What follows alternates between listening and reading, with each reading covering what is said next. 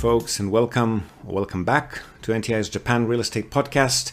I'm your host, Ziv Nakajima again, and this podcast is brought to you, among others, by Native Shark, which is an online platform for learning Japanese.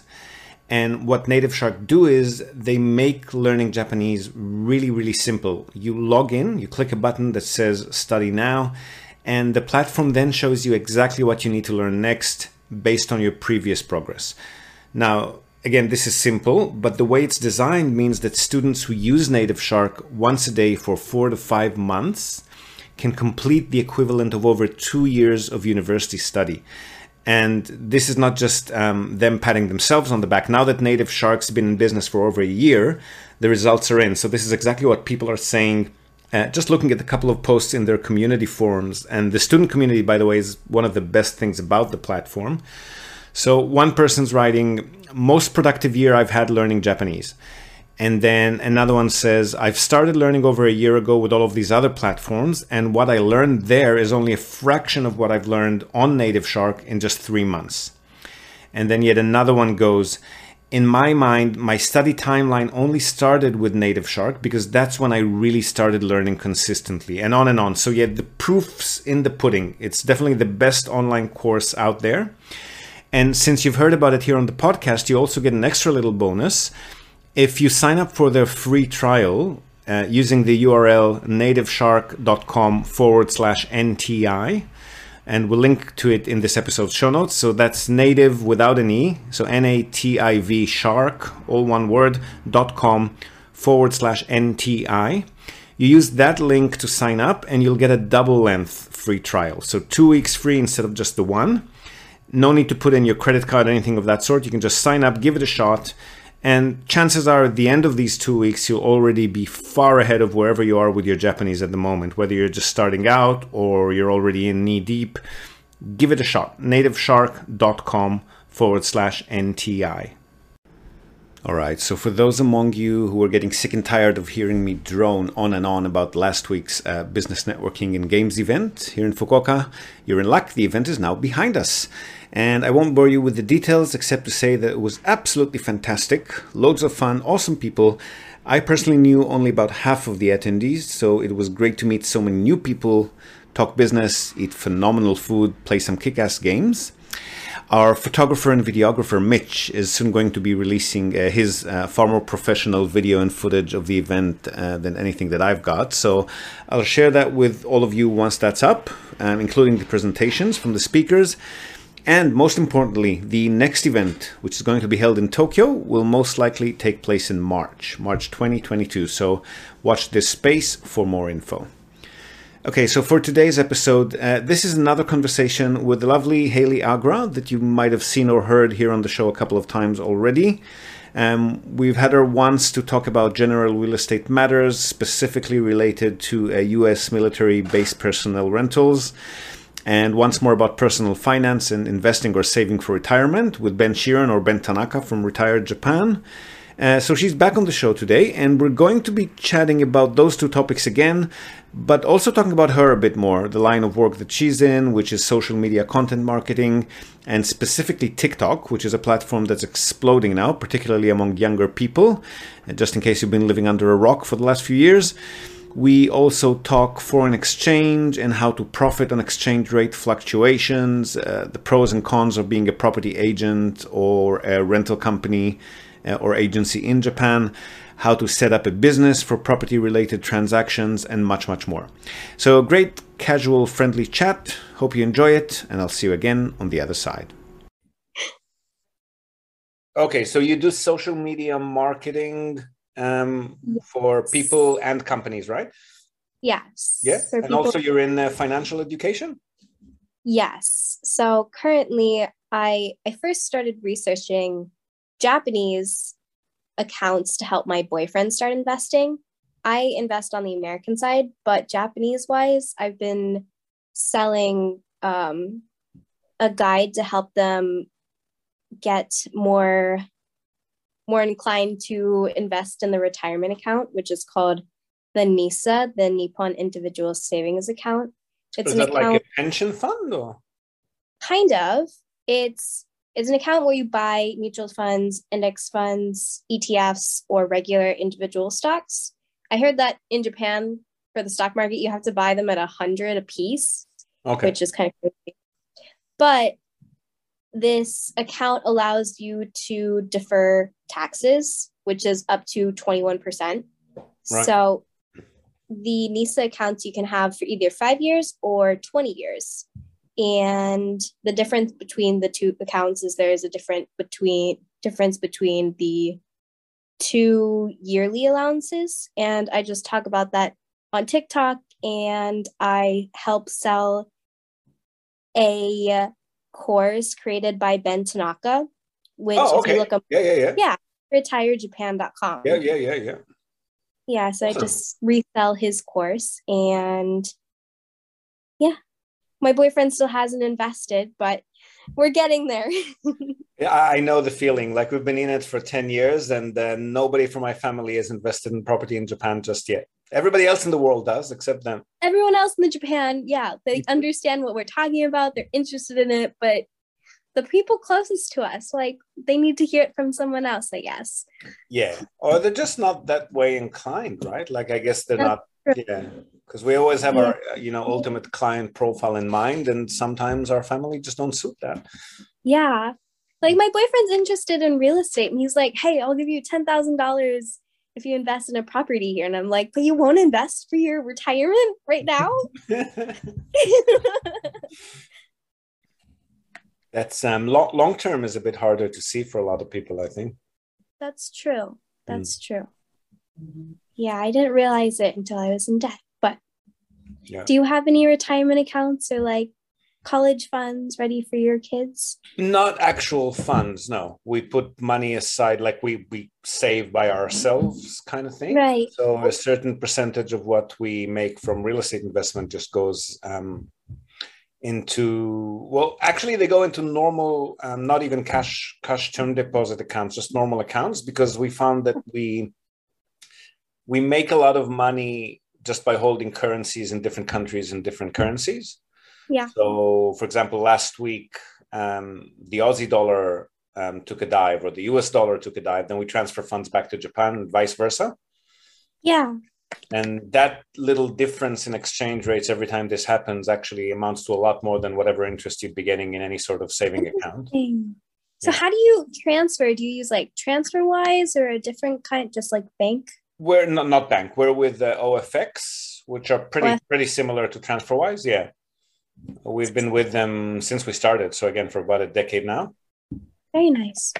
Yeah, and I mean, even just having two currencies, right, like Australian dollar or and Japanese yen, and if you add a little bit of euro, a little bit of US dollars, and just keep liquid cash in each currency.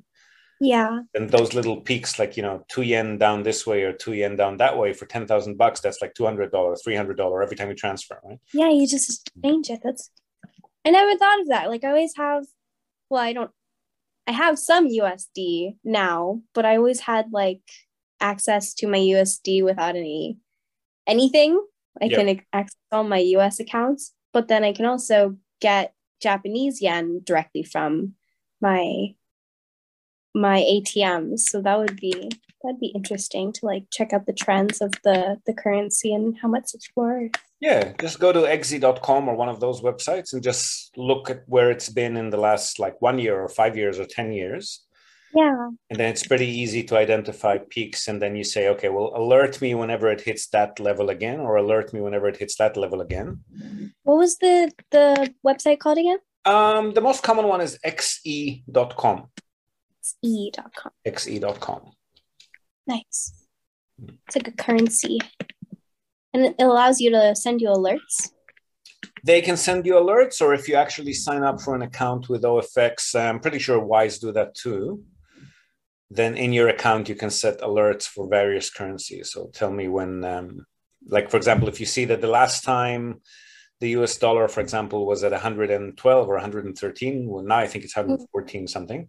Last time that happened was like December 2018, right? Yeah. So you put in an alert. Okay, whenever it hits that level again, just let me know. And then as soon as that happens, you just transfer your US dollars into Japanese yen, because now they're buying a lot more yen for that money. Gotcha. and vice versa. Okay. So how have you been going with your research on the base investments? So I got a little bit and I have some documents, but I didn't get anything about electrical code. So I was kind of searching a little bit more on that. I got some good information on like bars, and it sounded like it was mostly geared towards Okinawa. Okay. Well, Yeah. I can tell you one of our investors who was looking into that has recently sent me, let me see if I can find that, some requirements from, I think it was Yokosuka, but I'm not sure. Okay. Give me a second. Where was he? All right, I think he was also on the podcast, or maybe I haven't published that one yet. Okay, so housing suitability standards, affordability, location, general conditions, fire protection, garbage, sole use parking, stairs, appliances. That's kind of electric. All units must have sole use of landlord installed stovetop, refrigerator, washer and dryer, or space plumbing and outlets with sufficient capacity to accommodate U.S. government furnished refrigerator, oven range, washer and dryer. If washers and dryers are not contained within the living units, they must be enclosed. And then on heating and air conditioning, it says working AC and heating in every room, which is something that you need to look out for because sometimes you'll have to install one of those on your own. Or space and outlets with sufficient capacity to accommodate AC for allowing tenants to install them by themselves. Heating systems will be properly vented. Kerosene heating systems must meet requirements of all applicable fire codes. Okay. And then, okay, there's electric. So electrical service. Each dwelling shall be provided with sufficient outlets and built-in fixtures to provide adequate lighting. I don't know what adequate actually means, and flexibility of use and location of electrical appliances and equipment. So that's pretty vague. Yeah, that's pretty vague. The complete installation shall be safe, efficient, and economical in operation. That's pretty vague again, and shall provide a reasonable uniform distribution of lighting. So I don't think they actually want to commit to anything. They just want to do it on a case inspection basis. Yeah. And then the only other thing is circuit protection shall be provided such that operation of circuit breakers or replacement of fuses does not expose the occupant to electrical connections. I think that's pretty standard with all modern electrical systems. Right. AC washer and dryer will be individually wired to the circuit panel. Capacity will be sufficient so that the AC washer and dryer may operate simultaneously without overloading the circuits. And that's it on electric, I think. That sounds all pretty basic. Yeah, pretty much. I mean, the only big things that I've noticed were the width AC. of the doors that have to actually allow, because if you want to reinstall a door, that could be a bit painful. Yeah. And the need for an extra exit beyond the main exit from the property. So there has to be something like a fire escape or a back door or something of that sort. If you're looking at buildings in Japan, a lot of time, depending on how new the building is, there's going to be the balcony is going to have like a shoot-through fire ladder that goes in between all of the balconies in the building. Yeah. That probably satisfies that.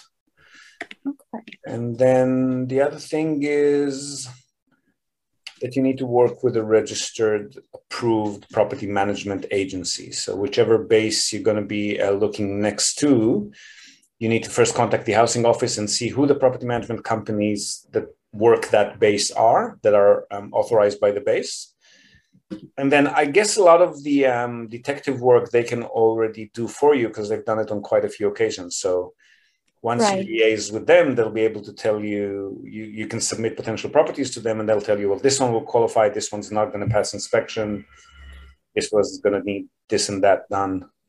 And so, I wonder if they had like a list of properties that are not allowed. I know that there's some that people are banned from renting from, and maybe they, like provide a reason why or have pictures even. But I know that Camp Fuji doesn't have any of that. Yeah, I think you're asking a bit too much of them. It'd be nice if you do, but yeah. Yeah, they definitely won't. And also the other thing is, and I haven't gotten a reply to that one from anyone that's contacted us about this before, is those property management agencies are obviously equipped to handle foreign tenants. So they've got somebody who can speak to the tenants and do the contract in the lease in English. But Right. I don't know that they're equipped to handle foreign landlords. Okay. So whoever signs the contract between the landlord and the property management company, whoever explains things to the landlord before they sign the contract, I don't know if they have that, because I don't think they've had too many foreign landlords. They usually get Japanese landlords that are renting to base personnel. Right. So the first step, I think, would be to contact those agencies around that base that you're considering and check with them whether they can work with you as a landlord. Yeah, right. And if they can't, then that's a bit of an uphill battle. So you'll have to talk to the housing office again. Right. Say, well, look, you gave me these agencies, but they don't want to work with me as a landlord because I'm not Japanese. And what can I do? And needing an agency is usually a necessity. The housing office only allows the personnel to rent from one of the authorized agencies that they've put on their list. So yes. Right. Right.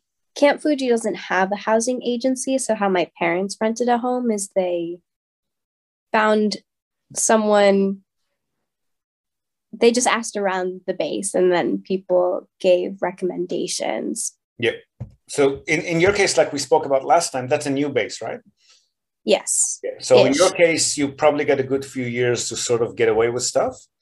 Yeah. Actually, it would be a really good idea. I don't know if you or your boyfriend or anyone just set up your own agency, right? Right.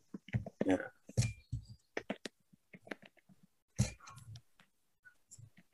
So setting up a business, how comfortable are you talking about that? Do you know the reins? Okay. So you're technically an agency and you work with agencies? No, we work with agencies, but we're not an agency. Okay. So we don't have a real estate license, and we like to keep it that way because that means that we can tell the agents that we work with that they don't need to share their commission with us. Okay. If we were a registered agent, then any sales commission that they would be getting from our buyer side, they would have to then share 50-50 with us. That's how the law works in Japan, or they would be keeping the seller commission and we would be taking the buyer commission.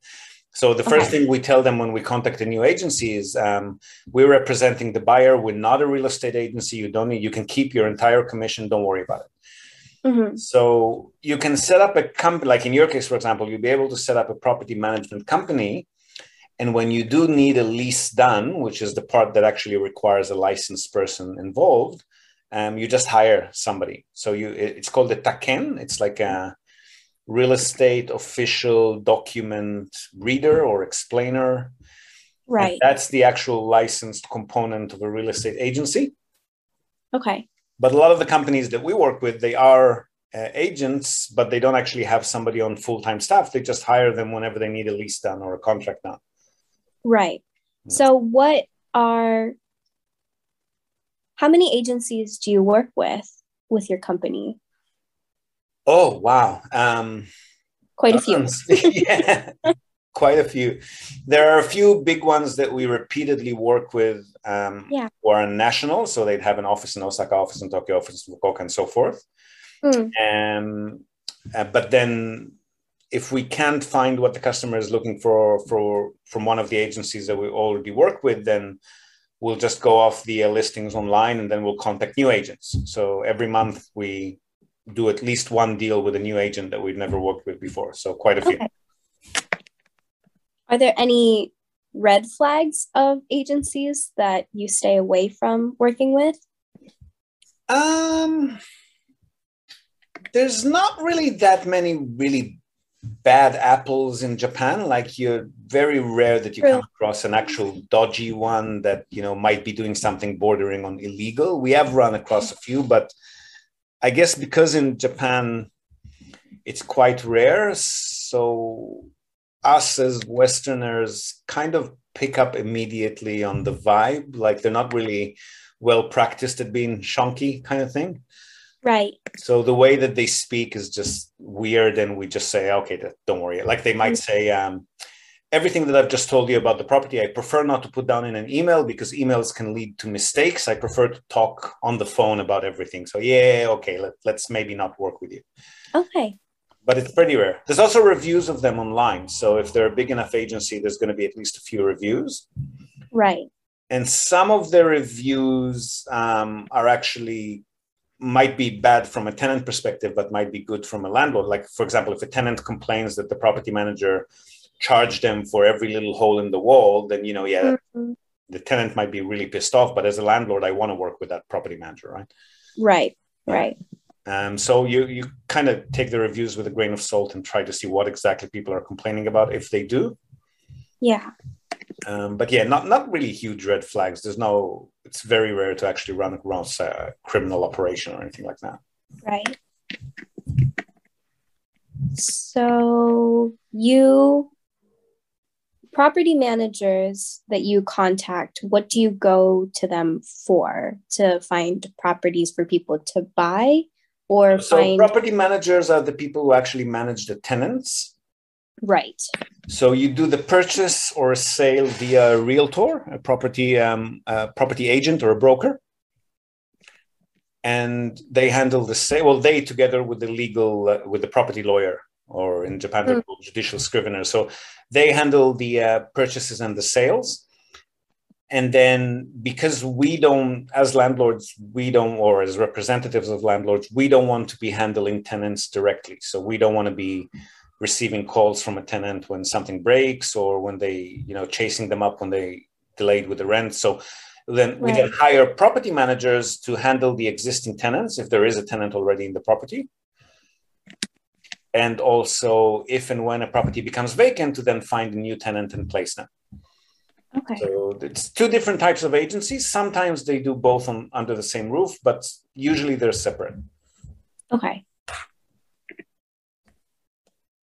I think if I or Chris were to create a business entity, property management style, it would kind of have to be both when dealing with the military population.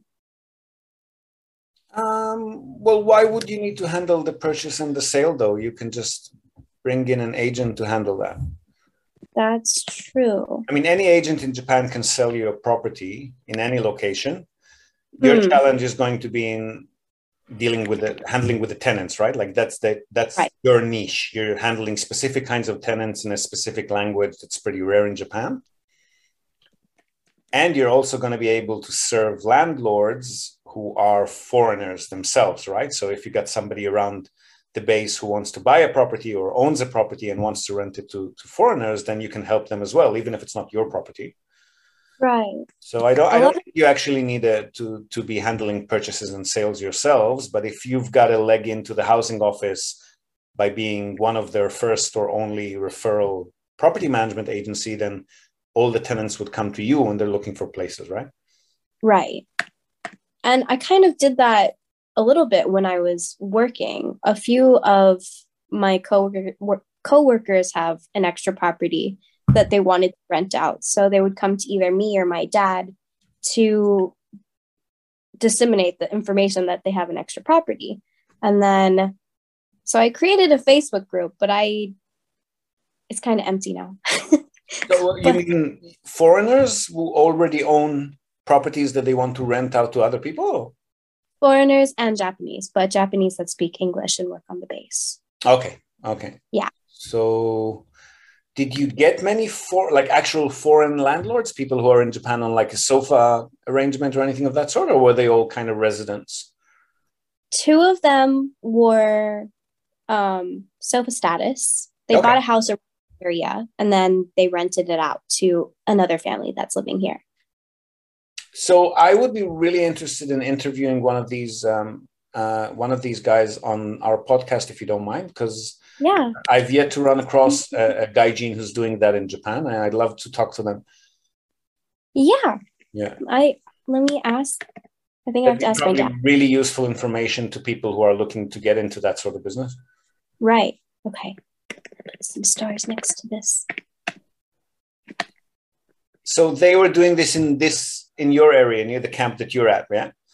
Yes. Okay. So that's probably the only one of the only places in Japan where that's actually happened, just because it hasn't been actually like because there's no housing out there. Find and no housing office. So that's really interesting. I'm surprised that this is the first time you're hearing it. Is it because I was surprised that no one's doing it yet too, but I've yet to find them. Yeah, because like I want to do it, and I was thinking of buying something, a piece of property in Gotemba before the year ends, but I still have some due diligence to do. Yeah. Well, I mean, we've been especially in the last 2 years, I think we must have heard from at least 10 or 12 people who are looking and interested in doing that. Yeah. But I don't know that any of them have pulled the trigger yet. So that's why I'm really curious to talk to these guys. Right. Mm-hmm.